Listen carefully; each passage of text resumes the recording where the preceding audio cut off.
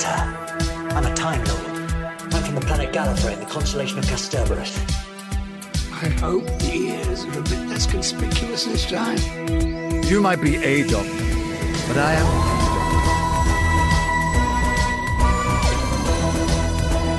I'm a doctor, but probably not the one you expect.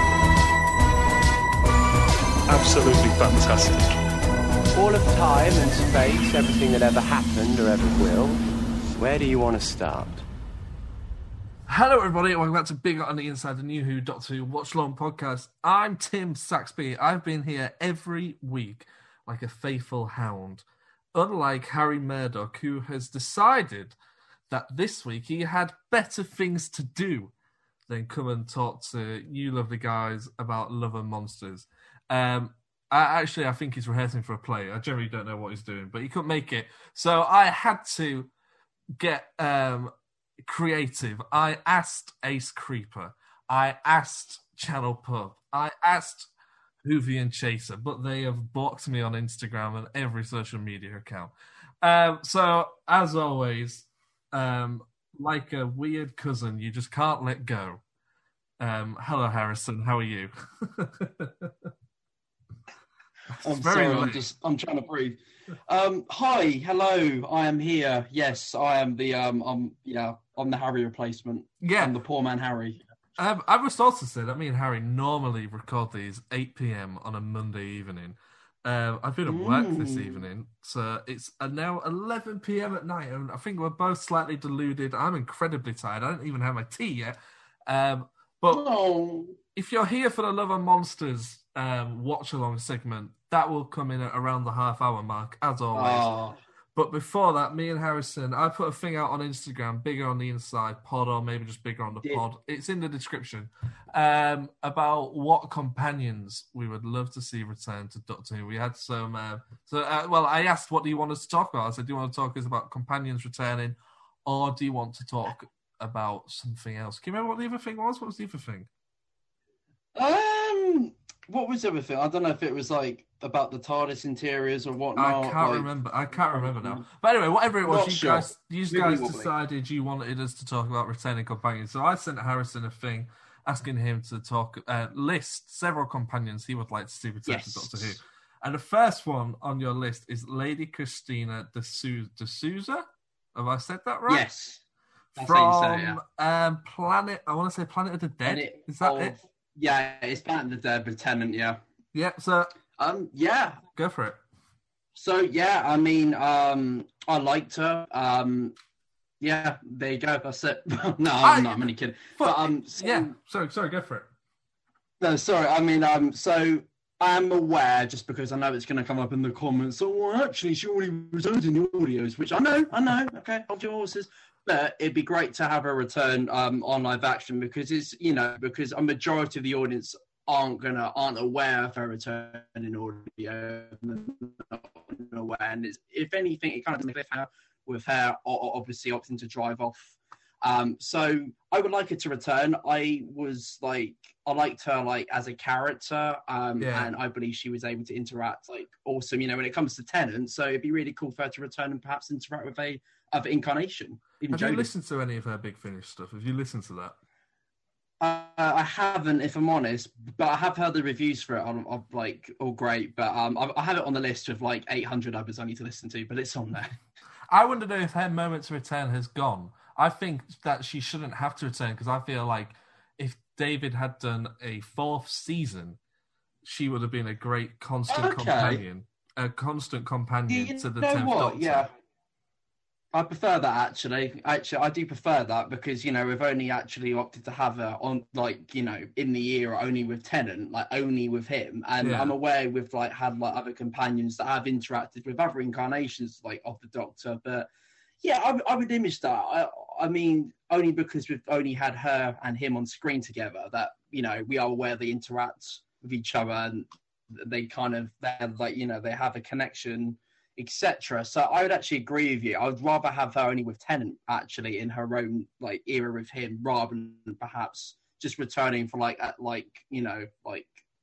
episode or a one-off.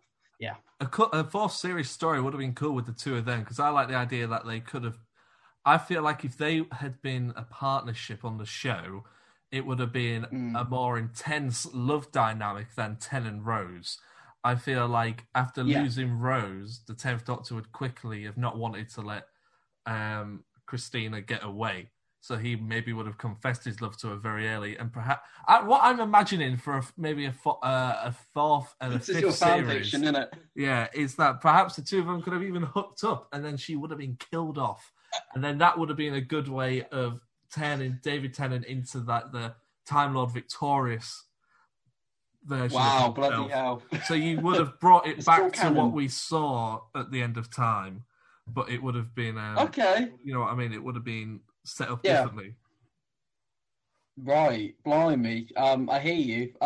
Yeah, I mean, if anything, if I'm trying to think of other areas we can include her in. You know, in the Capaldi era, you know that I forget the name of the episode, but you know the heist war. You know, like Oh yeah, time heist. Time heist. Yeah, I think it time would be, heist. That would have been awesome with her because it's like her as a companion is kind of like you know, a set of thing. So Yeah. maybe. Okay, the next one you've got another one on your list, but I'm going to come back to it. So I'm going to skip one and go to Yeah, Ace hold by it till last. Hold it till last. Yeah, is Ace by That's a played good by one. Sophie Aldred, who I would Yes. love to see return. And I think me and Harry spoke about it. Yeah. One reason I would love to see Ace return is because obviously Sarah Jane can't return. Elizabeth Sladen has passed away, and they subsequently in the last 12 months they killed the character off as well in that really great audio adventure on the Doctor Who YouTube channel. And at the end of that, it's revealed that K9 goes to live with Ace. So I think if they were to bring Ace back, that would have been a really cool way of acknowledging Sarah no longer being around, and maybe just have some essence of her back in the show, Yes. and also to have Ace there as well with K9. That would be great. Yeah, so I was just on about, like how you kind of managed to hit the hammer on the head there where like, I agree with you. Like after she managed to pass on, they haven't almost like held up like her in the show or the continuity.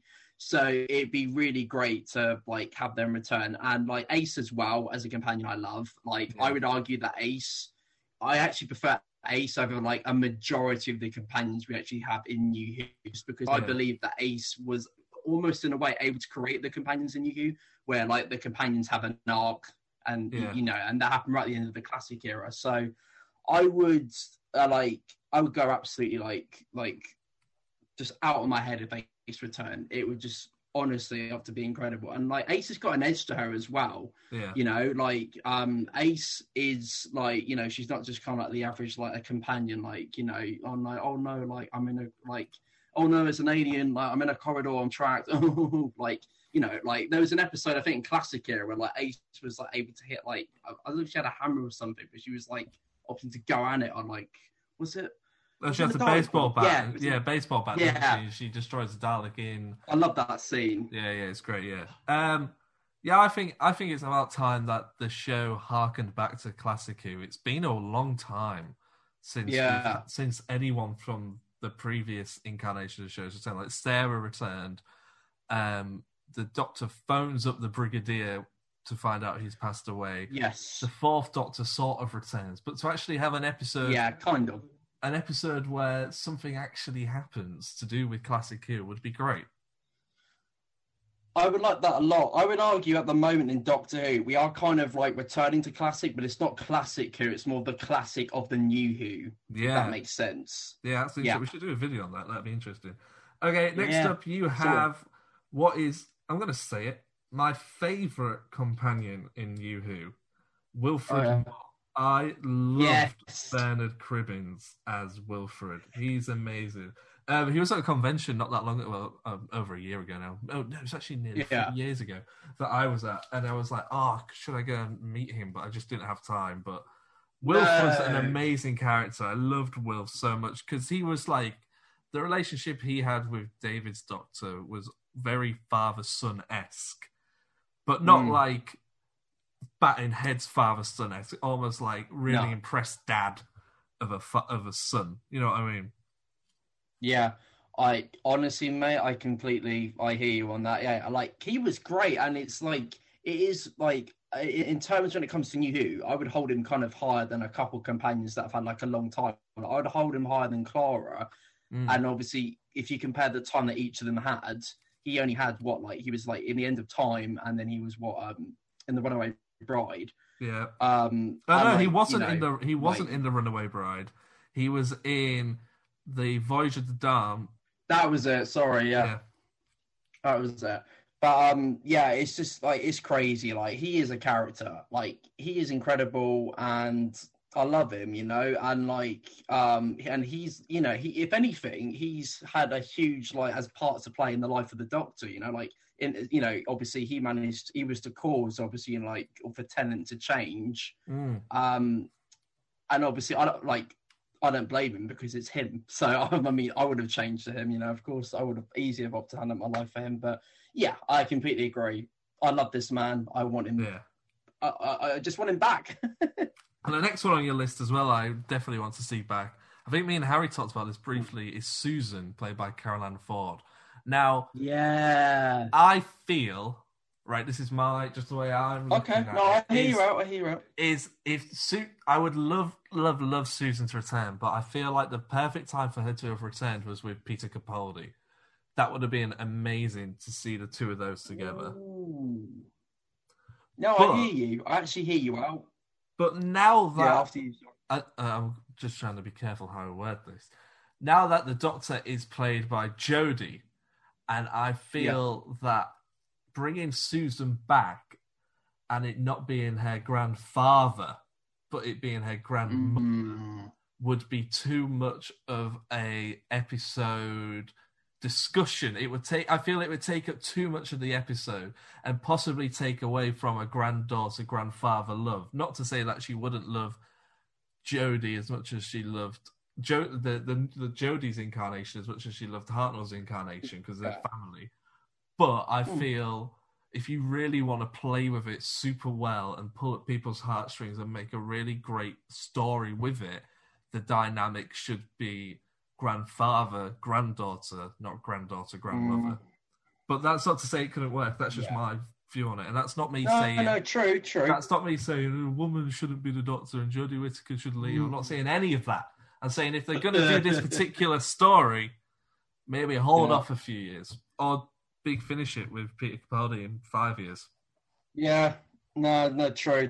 I mean, if I'm honest, I would agree, because it's always kind of been like, in the history and all that, like, she's always opted to call him that, like, like, it's my grandfather, like, hey, grandfather, So, yes, obviously, I mean, I'm aware it would obviously have the chance to work with her, but it would, like, I agree with your point where, like, if this came on, like, on telly, on the screen in an episode, a majority of the community would be in the comments that, oh, well, like, it's a bit odd, this.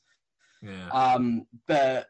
I mean, it would be great for it to happen, because I honestly believe that it was already going to happen. Like, who's the timeless child? I instantly believe that. Oh my God, it's going to be Susan. Susan's coming back. That would be cool, yeah. I mean, and if anything, like, after what's happened, when it comes, like, in the history, at the moment, when it comes to what's, like, hundreds of incarnations that we have now, of the character of the Doctor.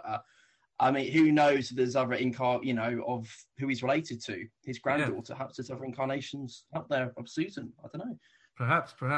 Now, the last one on your list, well, it's not the last one, it's the second one. Yes. Because I thought it was interesting to talk about. Isn't even from Doctor Who. Clyde and Rani from the Sarah Jane Adventures. Thank you. So 2 questions. One, why? Second question, why no Luke?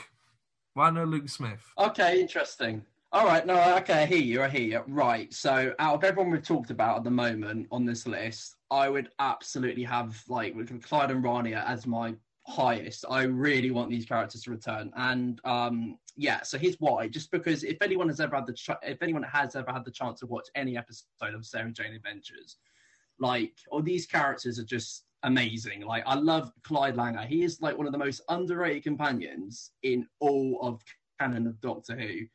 I mean, and he's relatable because, he's like, I mean, he's why I care about him a lot. And Rani as well. Like, as a kid, when you're growing up and you're having to watch Sarah Jane Adventures and you're going, I want to be Clyde. I want to be Rani. Like, I want to be out with them. And their humour and how they interact with the aliens, etc., and just how they're just like, it's not as if they're only opting to go like on the journey just because like they want to encounter aliens and that. It's just because they have kind hearts and they're just awesome characters. And as well, I want to see your other question there also as well. He wasn't in all the episodes, like only for Luke. Like, I mean, he's great, but I would just argue that because he's I forget what actually happened to him, but I know he's like, did he go to really university? Smart. He's kind of over. Yeah, he's at uni, but obviously he's very intelligent, perhaps a bit over intelligent. So hence why I'd be a bit hesitant to have him perhaps interact like or with the Doctor, just because they're kind of on an equal. And here's my opinion. I always kind of like opt to have like the companions on as intelligent as the Doctor. Hence why the character is like always in control of the situation. But that's the take I've got on it. No, I agree. I think that's interesting. It's not what I've seen online, but I do think, like I said, with Ace, is that there should definitely be a return or some sort of reference or just mention that Sarah Jane Adventures universe. Yeah. I'm trying to think if I've got any that haven't been said. I really like Wilfred. I like Ace. Okay, I'll throw a few at you. See what you say. I'll just throw a few. What do you think of Amy returning? Also, sit back because you're so loud. There we go. In terms of Amy returning, I don't know. I'm actually a bit half and half in it. She doesn't know that the Doctor can regenerate. That is a really good point, to be fair. It'd be interesting, but also I would out of everyone we've talked about, I would rather have any like of the them, if I'm honest. Only just because Amy's kind of like had her ear on the show. All these other companions are kind of. I feel like she overstayed her welcome as well, slightly, and also with Clara. Yeah, like I would agree, but I like Amy as a character, and if it happened, obviously I'd be like, "Oh my god, Amy's back!" It would be cool to maybe bring Amy back into the show, and she spends an episode with the Doctor, but she doesn't know it's the Doctor. Jodie Whittaker never says that. Because obviously she doesn't know the Doctor can regenerate. She doesn't know, as far as she's aware, it always looks like Matt Smith. But there's, she must know the Doctor can regenerate. Does she never see like a picture of like Hartnell or Tennant or anything like that? No way. I don't know if it the 11th hour. When like that big eye is projecting all different versions of the Doctor. Oh yeah. And then Matt Smith walks through at the end. But maybe she doesn't know what that was because it was so early on. I don't know. Also, I might just like to add to your point, would you only have Amy return or Amy and Rory? I don't really care. What's wrong with Rory? I like Rory, but I don't really care if he's there or not. It's not going to make that much of a difference to me. Anyway, guys. Ain't my channel. Thanks for listening, guys. We just riffed a little bit about companions. Let us know in the comments what companions you would like to see subscribe. Coming up next, you're going to be able to listen to me and Harry. He's back, thank God. Talk about Love and Monsters. Also, this week, I've completely forgot to say, our interview with William Grantham, aka Channel Pup, the creator of The Absorbable, of the Blue Peter competition winner. Our interview with him goes up later on this week. I should have mentioned that at the top of the show. I must remember it next week. So keep an eye out for that. I believe that comes out. If you listen to this on the date, because if you listen to this on Tuesday, the 23rd, the 24th of February is when you will be able to hear that, I think. Don't hold me to that. Also, check out our Twitter on the 24th, because I might announce something fun that we can all take part in if people are interested. If they're not, it's going to be really embarrassing. So thank you for helping me out on this, hopefully, dear God, one-time opportunity, Harrison. I appreciate it. Wow, you know what? Having this opportunity it changed my life. Oh, I can't. I've muted him. That's good. Now none of us can hear him. Oh, that's amazing. Anyway, as I was saying, thank you very much for listening, everybody. And Oi! you can unmute yourself. Oh wait, You snake. oh my, wait. Oh, I'll ask you something off camera because I might have done something in an online lecture today that might not have worked. Now that you've just revealed you can unmute yourself.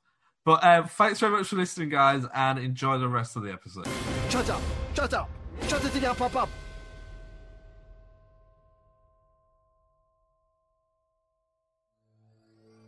This is a command from the Daleks. All listeners are demanded to subscribe to our Patreon. Subscribe or you will be exterminated. Seek, locate, subscribe.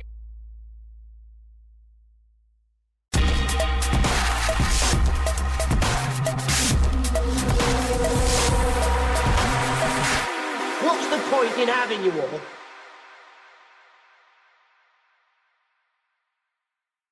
Again. Now I'm recording. Now I can pretend that we didn't just mess that up. Ha! That was some good or bad news there, Harry, depending on what was just said. It's crazy with Doctor Who news that's coming out right now. Like, you don't know what's going to happen unless it's really predictable, in which case, I mean, I said it was going to happen, didn't I?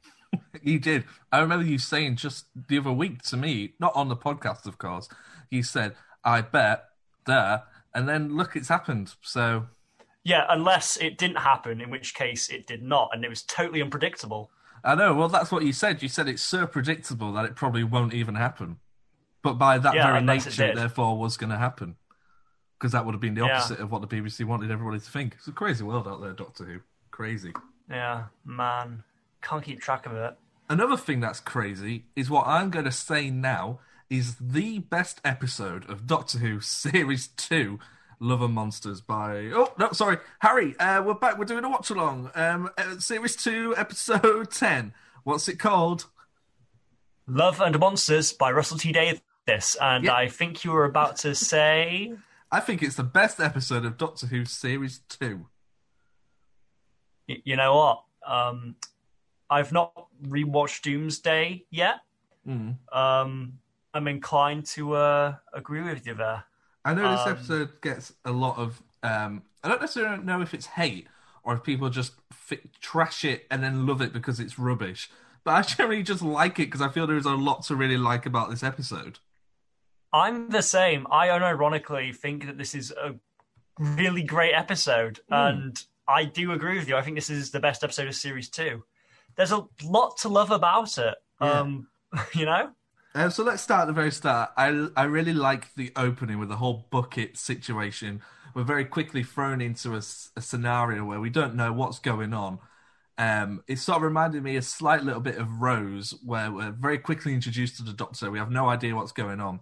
But this time, obviously, we can't do that, so it's now through Elton's eyes, played by the amazing Mark Warren, who we're just suddenly embraced into this world of Doctor Who. We don't know what's going on, and which is quite refreshing as a viewer when you're 10 episodes into a second series to suddenly not know what's going on. What did you think about that? I thought that was great. I think that it kind of was a kind of very good time to kind of take a step back from, you know, the madness and the adventures of Rose and the Doctor and to actually take that outsider's perspective. I especially like the scenes of kind of the different alien invasions that had occurred all from his perspective. Your Thomas Huns attacking, the Slovene, of course, the Christmas invasion, and seeing that all just from some regular guy's point of view was great. Yeah. That's something I really like about this episode. Is it's not necessarily a non-linear story, but it doesn't follow the same conventional approach of a Doctor Who story. So it is really refreshing. The whole idea of Elton telling you this via basically a vlog, and he's intercut bits of ELO and Elton John. And the way it's cut, like the way the actual episode is cut of him explaining, and that's how I met Jackie Tyler, and that's how I met Victor Kennedy, and that's how I met the Doctor. How that's all cut is very much like how a YouTube video today is cut. Yeah, and this, I mean, YouTube was a thing when this came out because this was 2006, so YouTube had been around for a year. But I don't know, were video vlogs a thing by that point? I don't know. I don't necessarily think so. If they were, I don't think it was to that extent. I think it was more I'm now going to film Jack using his moped to spin this roundabout about in a park sort of thing, or someone doing a big jump or something. I don't think it was, hi guys, welcome back, like, subscribe. It wasn't even like back then in YouTube. It was, you could leave a rating out of 5 stars. But yes, I like the fact he was doing vlogs before Ryan. Oh yeah.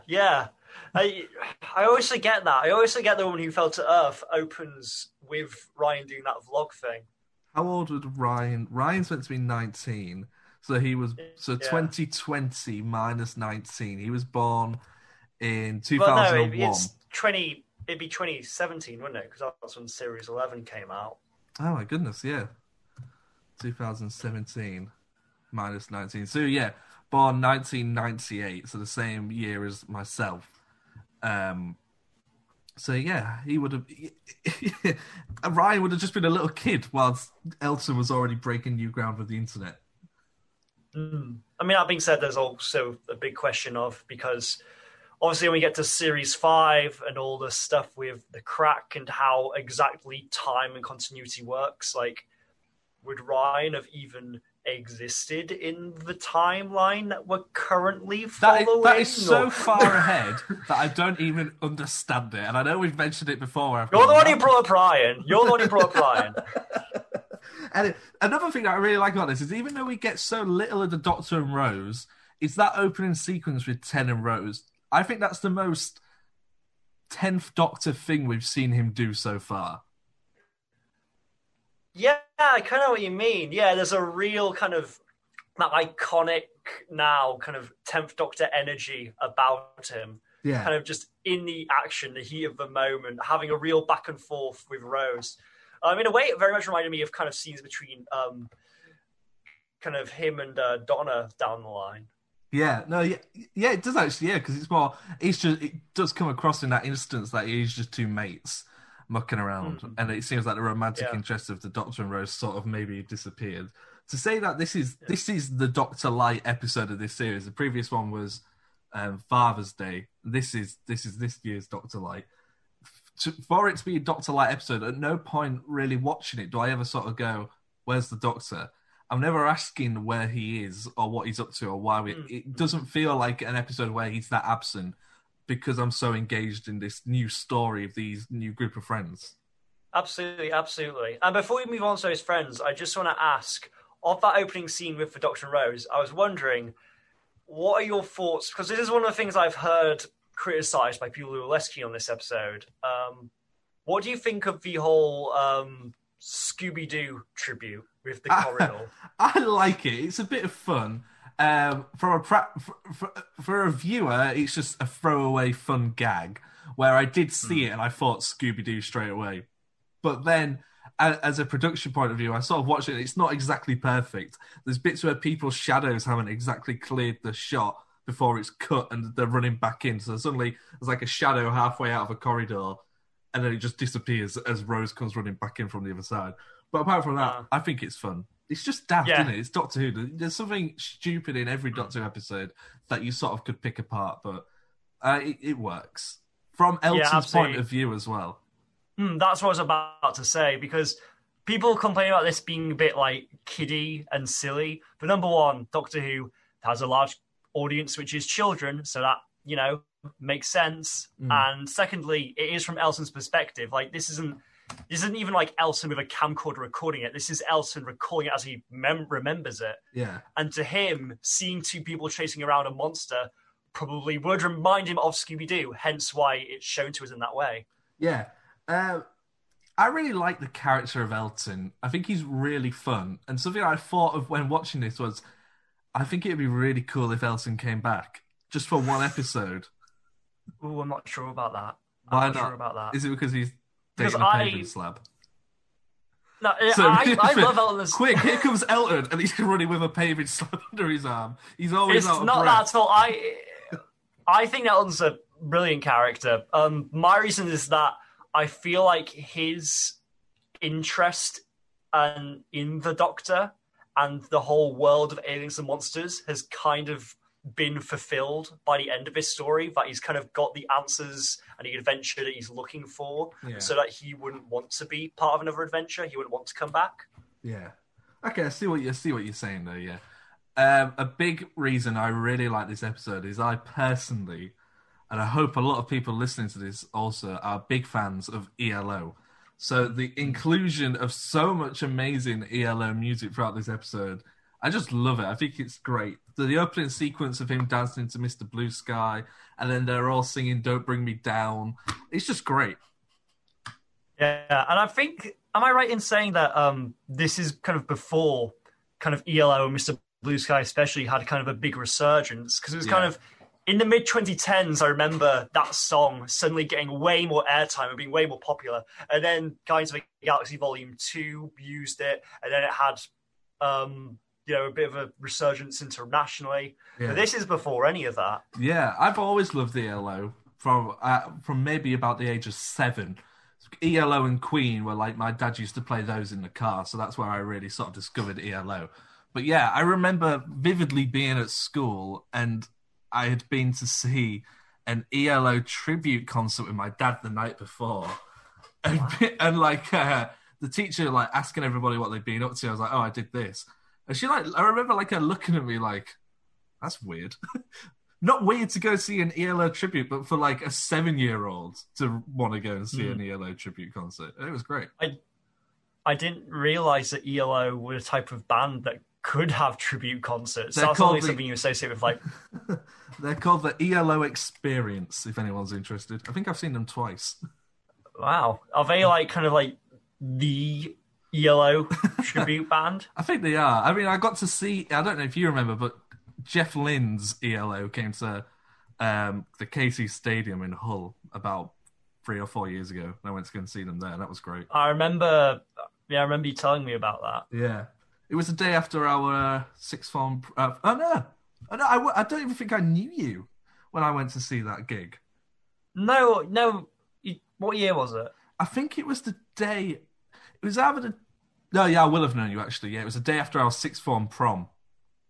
Yes, you definitely knew me because I was on the same table as you. Yes.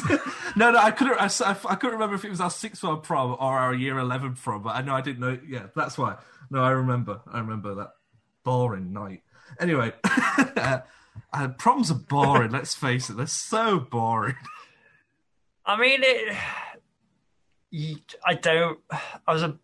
Would you do it again? I honestly can't remember anything. No, I can't. That happened. Like, I remember the prom photos that, like, outside of that, I can't remember anything that happened. Only the stuff that's documented photographically. Yeah, I remember there being like a photographer with like a box of props, but I only remember that because I've recently seen those photos. Anyway, Love and Monsters. Oh yeah, this is a Doctor Who podcast. We may as well. Do you want to talk about the Linda, or do you want to go into the Absorbal off Peter Kay? What do you want to do first? Oh no, we have to spend some time talking about Linda. Okay, I like Linda. I think it's a really good, fun network of people. I also like to think that outside of this Linda, there are other Linda groups around the world who have had interactions with the Doctor and just sort of knuckle down and try and find out what's going on. Yeah.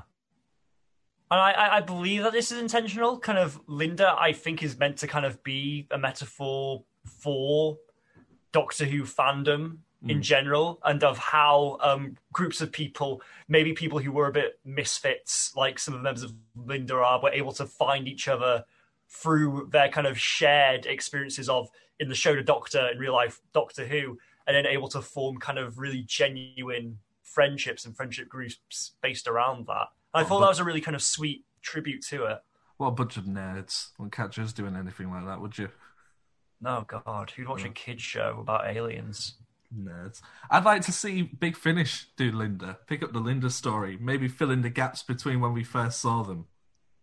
As in the Linda group which we see? Yeah. You know, like they meet up weekly. Maybe just do like a month's worth of big like Linda stories, or a year, or something like that. So just almost like very kind of laid back, like one location, almost plays of just like these group meetings and then chatting. And therefore, you could have like members of Linda going, "Oh, I saw the Doctor in such and such," and that would therefore be the location would be somewhere that you we would see throughout series 2. I saw the Doctor, and he was a tyrannical dictator and fighting Daleks. That's right, it's part of Time Lord Victorious. Everything's tied in. You can't escape it. It's all Time Lord Victorious, Tim. I want to go more into Linda, but I feel like to go into Linda, we have to go into Elton's relationship with Jackie. Oh, yes. That was a great part of the episode. Yeah. First of all, Elton and Jackie seem like a perfect match. Romantically or friendship-wise? Well, see, when I wrote that note, I forgot what was coming. In hindsight, I think they could have got along. They seem to get along very well in the laundrette.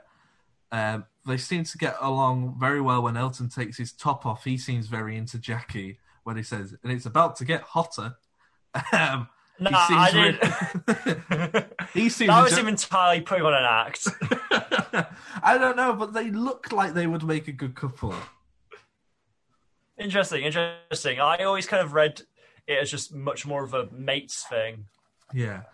I do like the way, though, that he quickly sort of realizes that he doesn't want to just use Jackie to find out where the Doctor is, that he does actually... That's why I maybe thought that, there is a possible match there, that he does actually start to like her, but there seems to be a conflict between him liking Jackie and also him liking Ursula. Yeah, absolutely. But I feel like it would have been better with Jackie. I don't know why. I don't know. I mean, we have more of a connection to Jackie. We've already expressed our kind of how much we like Jackie as a character, so maybe we just want her to be happy. Yeah, and I really felt it when she has that breakdown outside, and where she basically admits that she's been left behind. I think it's a really nice scene, and it was quite nice to because even Mickey's not there now. Mickey's gone, so it's just Jackie on her own, and I think that's something that Russell's done really well throughout these 2 seasons, is sort of nailing down that people do get left behind and what the actual effects of travelling with the Doctor has, not only on the people inside the TARDIS, but people outside of it as well. Yeah. One thing that this episode actually brought up, which I found interesting, was that it showed kind of, from Jackie's perspective, a scene where she has a phone call with Rose. Yeah. And that's interesting because whenever we're following Rose and the Doctor, you never see any of that. But and because of that, you kind of assume that Rose has, for the most part, just completely neglected her home life. But the fact that she did, in this episode, phone Jackie kind of makes you wonder, okay, maybe Rose isn't as, forgetful of a daughter as we might have assumed. Yeah, I also feel like maybe it's just a coincidence that she happened to phone at that exact time, because she does say she phones, but not as often as she would like her to. Yeah, true. I mean, that being said, within this episode, she definitely phoned Rose twice, or Rose phoned twice, because there's a scene and obviously when we see Rose and Doctor later, it's obvious Rose has spoken to Jackie in between those 2 times. Yeah. I wish we did get to see more of their relationship, of Elton and Jackie. I feel like they actually, when he was just coming over all the time to change fuses, I feel like they was probably just quite good mates. It would have been good to see them sort of just palling around and doing fun stuff. Big Finish. Yeah, exactly. I would love that so much. I know when I said it a second ago. We want Big Finish of the most mundane things. I would, without sounding, I don't want to disregard anything Big Finish done, but if Big Finish were to bring out, let's say, their Out of Time to David Tennant, Peter Davison, or Linda, I would much rather listen to Linda. I mean, I think that kind of speaks volumes about kind of the world of Doctor Who, and that kind of every showrunner and writer, they just expand it, and it's just such a big wealth of material and characters, some of which you only see for 1 episode. It's similar to Star Wars in that sense, that you could explore the world infinitely. Yeah, really. 100%. We'll go straight into it. Peter Kay as the Absorbaloff. I mean, he's great, right? Do we want to give some context to the Absorbaloff, to anyone who doesn't know, how they came into being?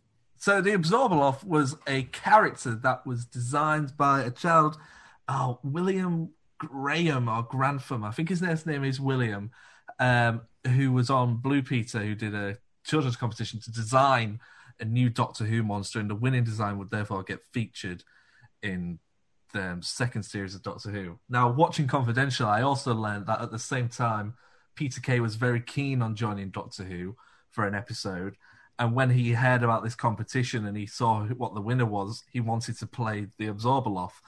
The original design is fairly similar to what is actually on screen. Have you seen that original kids' drawing?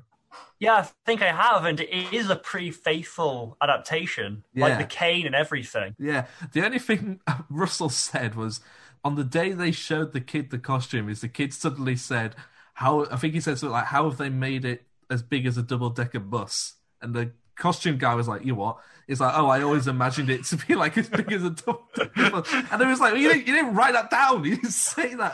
You've never said that one. So like this kid, but apparently the kid, there's the video, you can see it of him first meeting Peter Kay in the costume. It's great. Yeah. Now I want a sequel episode where we see another Absorbaloff that absorbs so many people they grow to the size of a double-decker bus. But it's not Peter Kay, it's Paddy McGuinness. Yeah, I don't imagine, from what I can gather, Peter Kay probably wouldn't return. So yeah, just bring in other Paddy McGuinness as another Absorbaloff, I would actually be 100% down for. That sounds like the kind of thing that could feasibly happen in Doctor Who, honestly. It's strange that Peter Kay, I know what you say. I've heard him before say, maybe one of the only regrets he says he has is being in this episode of Doctor Who. But that's strange considering that he's gone for the role and he wrote to Russell and he wanted to play this character, but maybe it's the actual episode and how little time as the Absorbaloff he actually gets on screen. Well, that being said, the time we have of him as the Absorbaloff, he's really good. He's really fun. He's great, isn't he? You know? There is just something so fun about that character. And I again, as much as I love ELO, I also love Peter Kay. Our family is a huge fan of Peter Kay. Phoenix Nights, Car Share, everything Peter Kay's done, we all love. Not to mention his stand-up is some of the best in this country. Oh, it's fantastic. Well, I was so gutted because I had tickets to go and see his cancelled tour. I had tickets to go and see it in Manchester, and then like 4 days later it got cancelled, and we haven't heard from. We've heard bits from Peter Kay since he did that lockdown car share, but that was about it. Crikey. Yeah. Did you pick up on the Torchwood reference? Is it that the Absorbaloff, he kind of hacked into Torchwood to get information on the Doctor? Yeah, he says, "I've been looking at the Torchwood files," or something like that, and goes through it like that. Yes, I did pick up on it. So it's not so much an exact reference to it, but yeah. It's a very funny episode, this, and I think it's funny, but it's not in your face funny. It's not like pun, gag. It's just, this is the most absurd Doctor Who story ever, that it's funny. Yeah, but they don't treat it quite like that. It's not super big and loud the whole time. Like, my favourite kind of funny bit from this episode is when the 10th Doctor appears and he asks what planet he's absorbed on, and what's the name of the Slovene planet? Because you can actually say it. Raxacorico Phalopatorius. Yeah, and he just says, "No, I'm from Clom." Yeah, he's like, we're not from the Slovene, we spit on them, swine. It's great. God. There's a bit in this that I really liked, and a lot of the bits I really like come from Elton. I think Mark, I'm always forgetting his name, I do apologise. Mark Warren's acting, his comedic acting is great. When him, Mr. Skinner and Ursula all leave, he looks at Ursula and he says, "We're going to go to the Golden Lurkers and we're going to have a Chinese." It's just the way he delivers the line. And then he's like, "Mr. Skinner, are you coming?" "Just walking out, but not to the Chinese, if you don't mind." So I found that line actually really kind of just heartwarming. Yes. Just kind of that he's done all this adventure. Like, for him, like, the best thing in the world right now would be to take this girl out for some Chinese. It's just really sweet for me. Like, this episode makes me smile. What did you think of the relationship between the two of them, between Ursula and Elton? I think it's really sweet. We don't see a lot of it, and it's kind of even even when it cuts back to kind of Elton thinking of her and the clips, you don't really see more than them kind of smiling at each other and walking together. Yeah. That's something which, if they had more time, would have fleshed out a bit more. But kind of as a couple, it's really sweet. I would have definitely did this episode if it was a two-parter. Yeah, honestly, like if there was like in our last kind of episode, I did say that I enjoy what was it called, the Satan Pit and what was the Impossible the Planet. Forbidden Planet, The the Impossible Planet. That's it. That being said, if they could have squeezed that into one episode and we made Love and Monsters a two-parter, like let's say part one ends with the transformation into the Absorbloff, and then part two is all kind of a World War III style, just running from the Absorbloff. I would dig that. Yeah, I would have really I would dig that. It's funny you should say running from the Absorbloff, because there's a scene in it where the Absorbloff is chasing Elton, and they've done, I don't know if it is a Scooby-Doo reference or if it's just a mistake that the editing suite have made, but you see him run around the same corner twice. And it's not like they've tried to hide it, because the background is so distinctive. It's got like graffiti all over it. And I watched it, and I had to watch it back like 4 times. I was like, is that actually just... I'm like, what's going on? And it's just exactly... it's not the same shot. It's a slightly lower angle, but it's exactly the same. You have a much keener eye than I do for that stuff. Well, normally I wouldn't notice it, but because I was just enjoying it so much, it suddenly just completely threw me. I really like... Sorry, going back to that flashback of him thinking about Ursula. Sorry, no, him thinking about his mother. I thought that was great. And the shot of him as a little boy on the field, and then his mum walking away to the closing section of Mr. Blue Sky. I thought it was really great.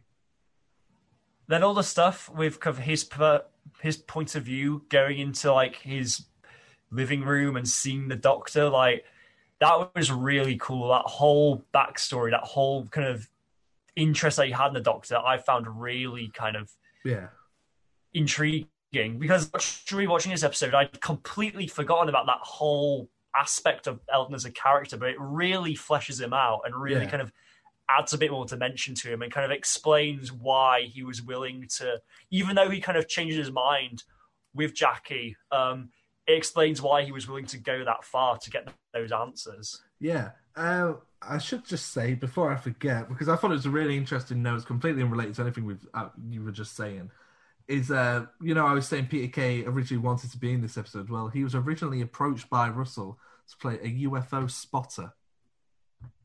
Okay, but he wanted to be a monster. He wanted to be a monster. But I was trying to think of where a UFO spotter would have fitted in this series. Imagine the closest thing I can think of is Wilf in but that's Series 4. That's not for another few seasons away.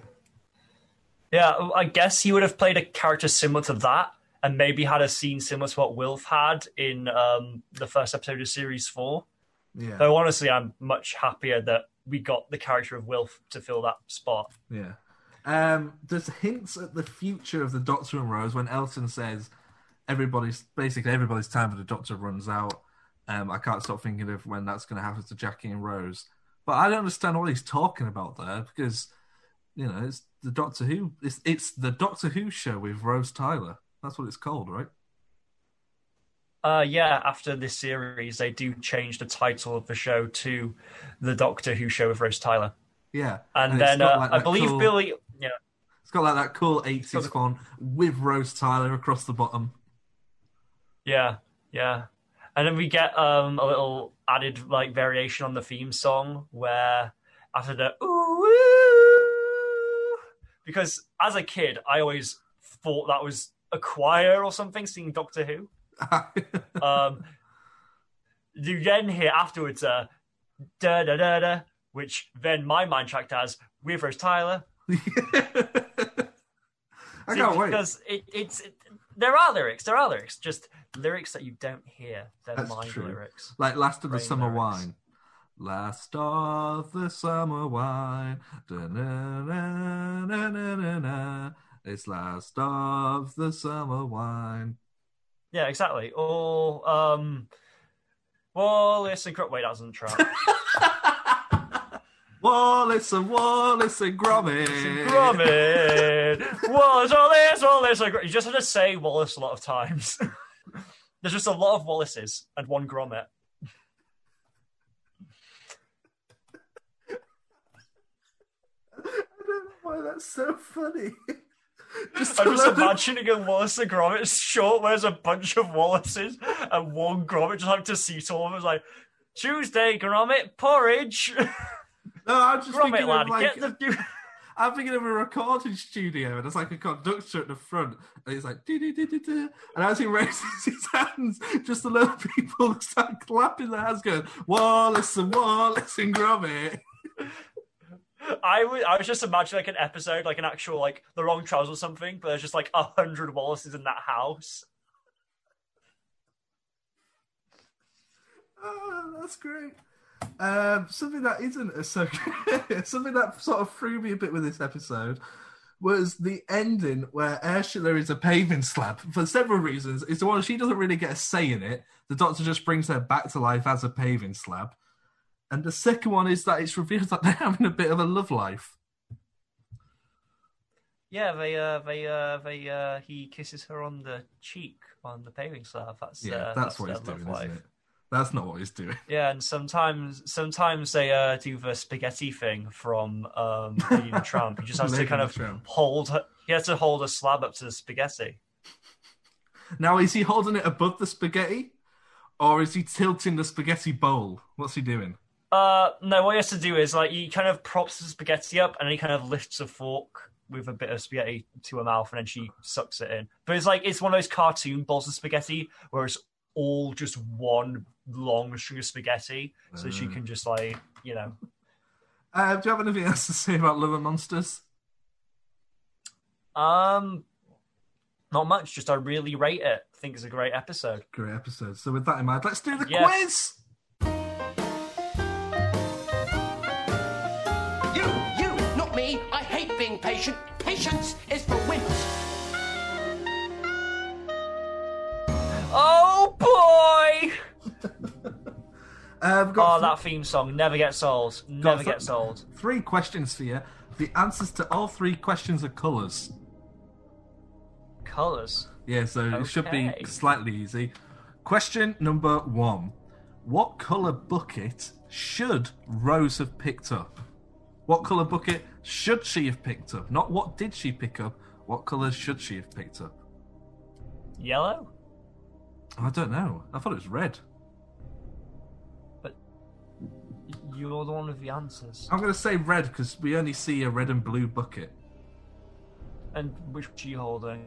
She uses the blue one and then he says not blue and then we see a red one. Oh.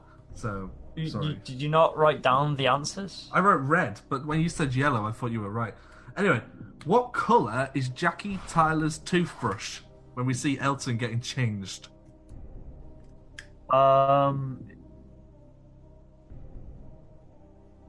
Is it green? It is! It is green! Hey! Okay, and final question. What colour is Elton's shirt when he goes around for Jackies for wine? Blue. Oh, it's purple. Yeah, it is purple. So you got 1 out of 3. Well done there, Harold. That's pretty average for me. Yeah, I think it is actually, yeah. It's an improvement compared to sometimes. Do you have anything else to recommend? Before I go, I just want to tell you you were fantastic. Oh, yes, recommendation. Here's the thing. I do have a recommendation. Like, I remember seeing something and thinking, yes, I want to recommend that, and I've just remembered what it is. That was not me stalling. I believe that it was something that my family recorded the night before Christmas Day. Yeah. So that was a while ago now. It was because the BBC, what they usually like to do is they like to tell some kind of ghost story or something the night before Christmas. And this was a film actually made by, what's it called? It's like called like a Yorkshire film company. It might even just be called like Film Yorkshire or something. I think, yeah. The film, like that, yeah. You'll know who I'm talking about. But the film is called Ghost Stories. It's filmed in Yorkshire. It has a great cast, very British cast of kind of the main two, Paul Whitehouse and Martin Freeman. Neither of them are the main character. The main character is this guy who hosts kind of not a supernatural ghost show, but like a debunking show where he goes around debunking kind of ghost theories and kind of psychics. But then his kind of childhood idol, who did a very similar thing, tells him, look, I've got these 3 stories from my career of people who claim they saw ghosts, and I never was able to prove that they were fake. So if you can't prove them fake before I die, then I'll have no choice but to die thinking that ghosts are real. And so it's him going to these 3 people, one of which is played by Paul Whitehouse, one of which is played by Martin Freeman, and hearing their stories. And it's just a really cool kind of ghost anthology film. It's got some great imagery. It's got some pretty scary imagery, and it's pretty intense at parts. It's also quite funny at parts, and it's just a brilliant tone. And then the third act, I won't say what happens, but it's something to see. It does look good. It's a really cool. Yeah, I'm looking. I think it's on BBC iPlayer if people want to check that out. I mean, will it still be on iPlayer by the time this comes out, though? Possibly. I don't know. BBC iPlayer is a bit weird at the moment. They're sort of keeping stuff on there for ages, and some stuff like the Fresh Prince of Bel-Air's on there. I don't know why. Really? Yeah. What was that? Have BBC ever shown Fresh Prince? Nah, I don't think so. It's Channel 4, I think. Really? That's weird. What I forgot to do was, before we went into recommendations, I forgot to read out what everyone's opinions on the episode was. I won't go through every single one, but a lot of people seem to enjoy it. You said, Harry Murdoch says he loved the monster. Dalek Who _life says, not one of my favourites, but I find I enjoy it every time I watch it. That Dan Purdy also liked it, and Paul over on Twitter also says he really enjoys it as well. So yeah, a lot of people seem to enjoy it. But my recommendation is something that I sort of discovered you can sort of find. You can get 1 episode legally for free on YouTube, and then maybe if you happen to be looking around, you might also come across a few. But it's also all available on BBC iPlayer. The BBC sitcom Not Going Out, which is written by Lee Mack. I've always really liked it. It's just a really good, fun, light-hearted sitcom. It's not too silly, but it is very funny. It's just a standard, perfect sitcom. It's set, the first 6 seasons set in a flat. You've got 10 seasons to get through. It's great. I've not watched the whole thing. I've kind of watched the era. I think early on, not the first series, I think the second series, when because I know the first series, kind of the female lead is an American actress, isn't it? That's true, yeah. And then they switched her out for the second series. I've kind of watched a lot from that area where Tim Vine is also a recurring character because he plays her brother. Yeah. And that, to me, my understanding is that's kind of like the golden era of the show. Mm. And it is just a consistently just very funny sitcom. And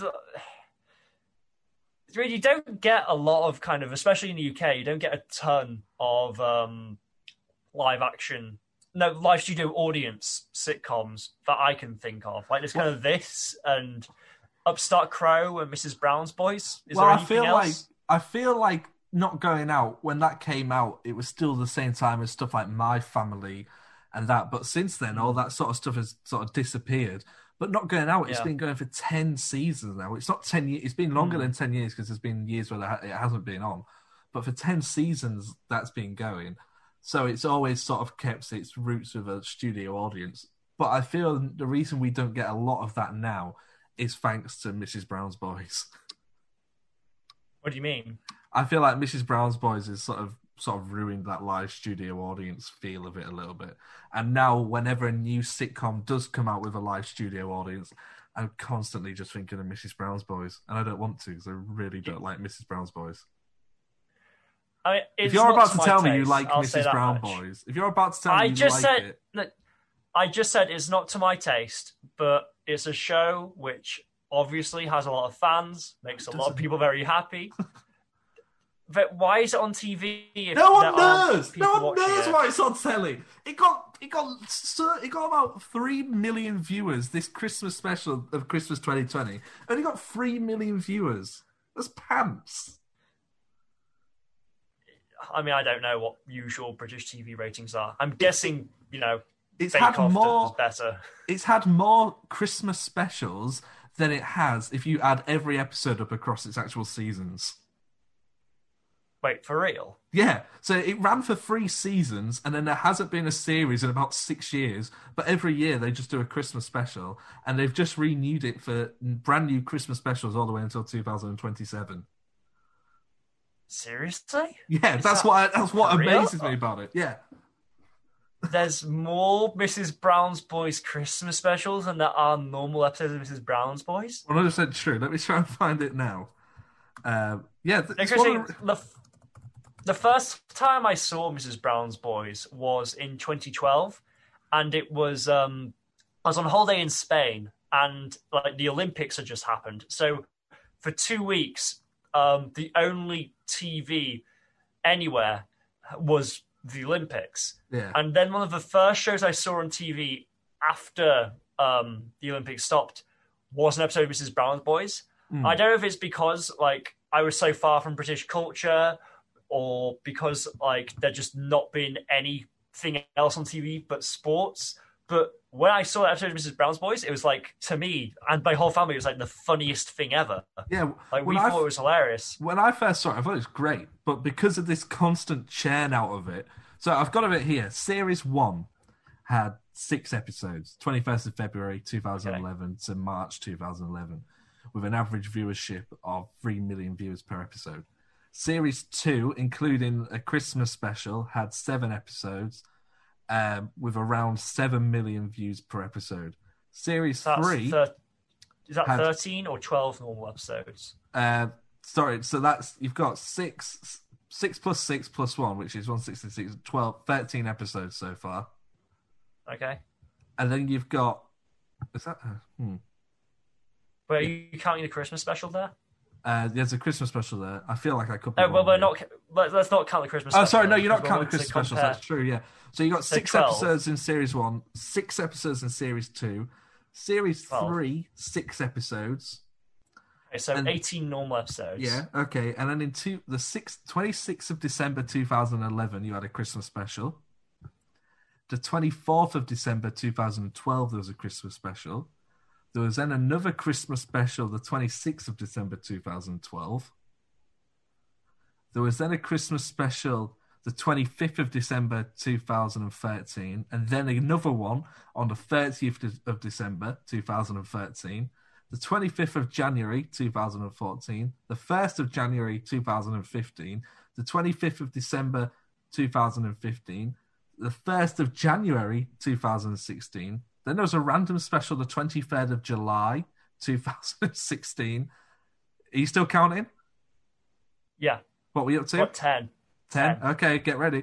There's then another one, the 25th of December 2016, the 1st of January 2017, the 25th of December 2017, the 1st of January 2018, the 25th of December 2018, the 1st of January 2019, the 25th of December 2019, the 1st of January 2020, 25th of December 2020, and the 1st of January 2021. That's 20 specials. Do you understand You're my right, hatred? There's 8. I mean, I don't think just the quantity of specials alone is a justifiable grounds there. I mean, I understand that it's not yours. I respect your opinion. And I'm not saying I like the show. I'm just saying there must be a reason they keep bringing it back. There must be people who do really like it. There have to be. I think it gets brought back because it's cheap and it's easy to make. Also, I think at this point, it must be comforting for a lot of people, no matter what happens in the year, Mrs. Brown is going to be there at Christmas. That's great. Till 2027. I really like Brendan O'Carroll as well. I think he's very funny. Ugh. Outside of a show, in interviews, outside the show, I think Brendan O'Carroll's very funny. Okay, what's better, Mrs. Brown's Boys or Afterlife? What was Afterlife again? Ricky Gervais's. Was that... Well, obviously Afterlife. Okay, Life is great. so then why at the National Television Awards did fucking Mrs. Brown's Boys win over Afterlife? This is you're falling into my point. The National Television Awards are voted for by the general public. So the general public are the ones who voted for Mrs. Brown over Afterlife. So there are members of the general public who like Mrs. Brown's Boys. Anybody listening to this who has listened this far through this random Mrs. Brown's Boys rant, whatever happens at this year's NTAs, even if there is a 2021 this year's NTAs, actually, it already been by the time this has come out, but prepare for next year, because I want you all to vote for whatever else was on telly when it comes to the comedy category. Please. It has to be a targeted vote, otherwise everyone will vote for different things and Mrs. Brown's Boys will win, because all the other votes are spread thin. Okay, so what do we know is going to be on? So Afterlife series... Imagine, do you think staged? I reckon staged will be nominated. Staged, Afterlife, what else? Not Going Out, possibly. Motherhood? Not Going Out of the head. Or is it Motherland? Motherland, that's it. King Gary, that's good. King Gary's great, actually. Let's all vote for King Gary. King Gary, go vote for King Gary. It's got Jackie in it from Doctor Who as well. It's fantastic. King Gary's fantastic. Yeah. Everyone go vote for King Gary for 2022. Oh, God. Anyway, thanks very much for listening, guys. We'll be back next week with Thea Hair. So, yeah, come join us for that. I'm out of breath. I've been very angry this episode. Yeah, but I've just been taking it in. Thanks very much for listening, everybody. I'll say goodbye. Do you want to say goodbye, Harry? I just want to say, do you think if we were that, passionately angry about Doctor Who, we'd have, more viewers? I don't think so. I feel like people who dislike Doctor Who get hated on very quickly.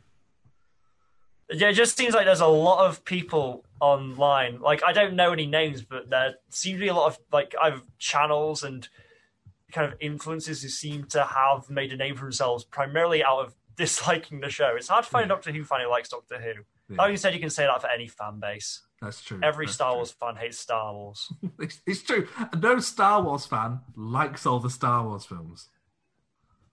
Oh, I don't know. Do I like Attack of the Clones? Oh, sorry, maybe not. Maybe not all Star Wars films, but everything Star Wars. No Star Wars fan is out there I love everything Star Wars. It's either I like this and I absolutely hate this, and if you like it, you're dead to me. Yeah, I feel like to be a Star Wars fan, you like maybe 10% of Star Wars, and the rest of it you just either don't care about or do not like. Yeah, you like the original trilogy. You like the ending. Well, of episode 3. Return of a Jedi is. Anyway, Return of a Jedi is kind of creepily. We're rambling. We'll see you again next week. Say bye, Harry. Bye-bye. Make sure you subscribe to the official Bigger on the Inside podcast.